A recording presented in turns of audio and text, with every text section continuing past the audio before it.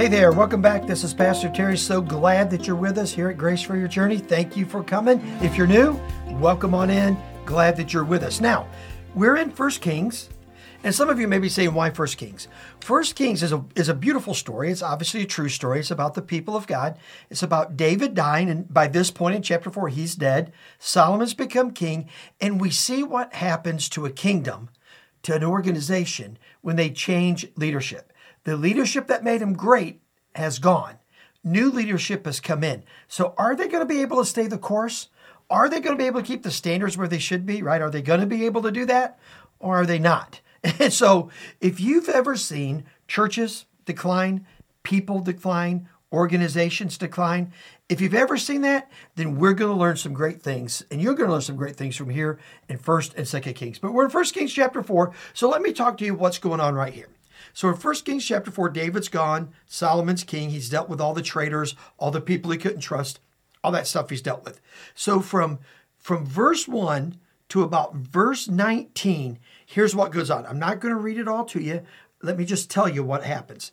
Solomon comes in and he places his executive cabinet in order. The people that are going to be closest to him, he puts in place. Now, why would the Bible mention that?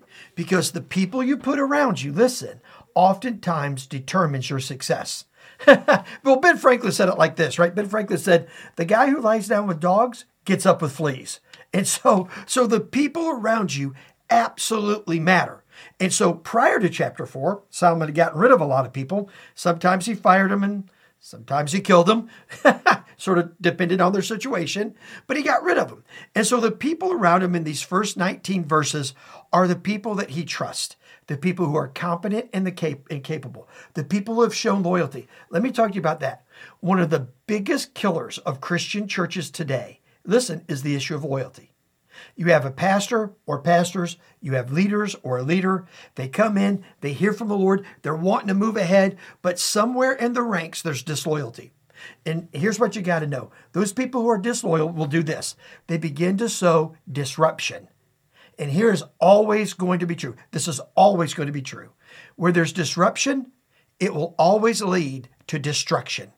And that is absolutely a fact. Solomon knew this. How did he know it? Because back at the end of chapter 3, remember what happened? God said, what do you need to lead my people? Solomon backs up and says, Lord, this is a big job. It's a big task. I need your wisdom to do your work your way for your people. And so what does God do? God says, you got it, and then some. And so he blesses them in amazing ways. So he understood that the people around him either were going to foster unity and vision and focus, or they were going to foster disruption. So first thing we learn when change of leadership is you've got to make sure the people that are around the new leader are with the new leader. Now that works anywhere you go. That works in business, in church, nonprofit life. I mean, whatever you're a part of, you've got to have that at the top. Now, here's the second thing we see. The second thing we see in the next several verses is delegation.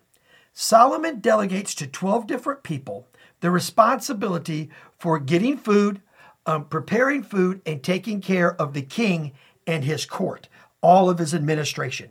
Now, why is that important?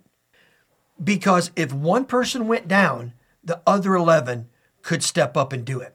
Right? And so by delegating, here's what happens. He empowers people to be a part of his team.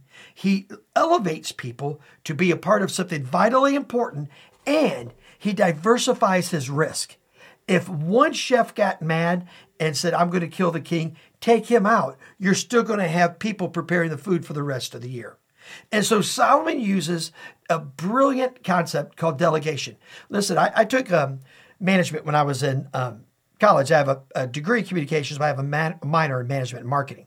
And I'll never forget hearing this in the first management class I took. The chairman of the department was teaching it. He just loved teaching this intro to business class. And so he said, here's the deal, guys. He said, delegation is the art of effective management. If you can understand how to delegate, you can build something great. You can build something large, way bigger than yourself. You can accomplish your dreams and visions if you know how to delegate, empower, coach, and correct. And it all begins with delegating, giving things away. So we see in these first 19 verses that Solomon was a highly effective, highly skilled, highly wise manager when it comes to people, because he put people around him he could trust, and then he delegated responsibility out to others. So what was the result? Look at verse 20. Judah and Israel were as many as the sand by the sea. They ate and drank and were happy. When you have effective leaders, when you have leaders that understand what to do, the people rejoice. And guess what else happens right along with this? You get unbelievable grace for your journey. Well, let me pray for you. Father, we love you so much and we thank you for today. Now, Lord, be with us as we live for you. In Jesus' name, amen, amen, and amen. God's blessings on you. Hope to see you back here next time. Thank you so much for listening to this edition of the Grace for Your Journey podcast. I pray that it has been a blessing and an encouragement to you.